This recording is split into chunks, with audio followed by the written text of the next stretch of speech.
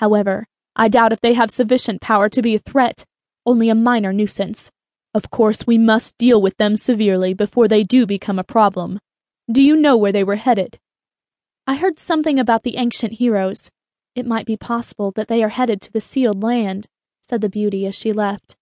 Bale stepped over the long purple curtain and lifted it up. Behind the bars was a young woman with raven hair. She bore a strong resemblance to Bianca. Bale taunted her as he spoke. "So, Maya, do you think they can win?" he asked. "Yea, vengeful demon, you have kept me prisoner here for thousands of years. Ye tricked me when I was free, and now you seek my advice. I am a soldier of the Most High God, and you are doomed," she said. "Very strong words for a prisoner of the damned, don't you think? How did it feel to know I snatched your spirit at the moment of death? I gave you your body, and this is the thanks I get. At one time, we were one, you know. Ah, those glorious days are past us now, aren't they?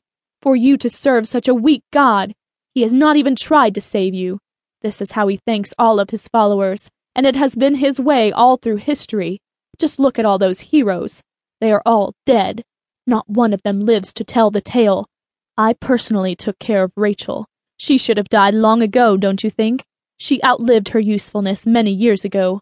Why you gave her such life is beyond me," Bale said. "I gave it to her in a moment of clarity, you wretched demon. God is too much for you. That is why you are no longer in my body. As for him, he does as he sees fit, not as we please. Your doom is coming, and your end is near. Long have I waited for this moment, when you are sent screaming and cursing back down to the pits of hell, where you belong, never to return. If I must, then I shall take you there myself, and make sure you never come back to this land again, or any land for that matter. My hate for you is only outweighed by my love of God.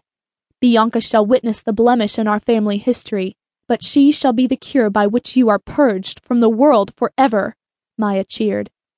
"Oh, so seeing these pests annoy me gives you joy, huh? Well then, perhaps I should destroy them where they stand. I think I am going to make a trip to Aria," Bale said. Bale gathered his legions together and called forth his great floating castle. Unlike his nemesis, Bale knew he couldn't be everywhere at once, and therefore had several modes of transportation at his disposal. He had a dragon from Dragoni Vista, he had this castle, and had a huge warship. They entered the castle and soon came upon the kingdom of Aria. They exited the castle and met the king in the square. Most of the people hid behind their houses as Bale and his army entered the city. The king came from the castle and spoke. "What business have ye with us?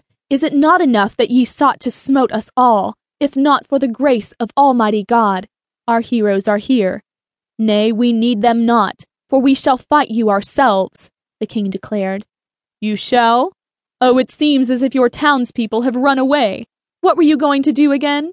Bale taunted as he thrust his hand into the king's chest. "People of Aria, be not afraid. Your foe is not without his weaknesses. Stand up and fight, and be ye proud of your kingdom.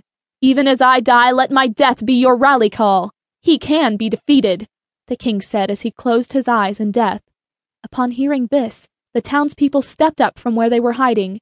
Fear no longer showed in their eyes. A fierce determination had driven away all fear and doubt. Bale glanced over at them, and for perhaps the first time in his existence, he felt something strange. Never in all his existence has such a great number stood up to him. Usually it was the hero with the ancient, but now he felt almost threatened. He realized that he knew very little of the good qualities of man. He had, for so long, dwelled on and exploited only the negative. Here was a whole kingdom, Sand's king, ready to give their life to defeat him. He knew they couldn't touch him, but still couldn't shake the determination of the people. "Though I may not take care of you now, you pathetic mortals, be assured that even while you live, you shall see nothing but death. Your time will come, and then I shall rip your flesh from your bones and bathe in your blood. Be assured that your end will come slowly and painfully," he said as he flew away. Once he was gone, the sun was brighter than ever, and the birds were singing. They had a great funeral for their fallen king, and heeded his words. Then they set about the ceremony for the king's son. Meanwhile, Bale burst through the gates of Babel and headed for his throne room. He ripped the curtain down and yelled at Maya. "What just happened?" he yelled,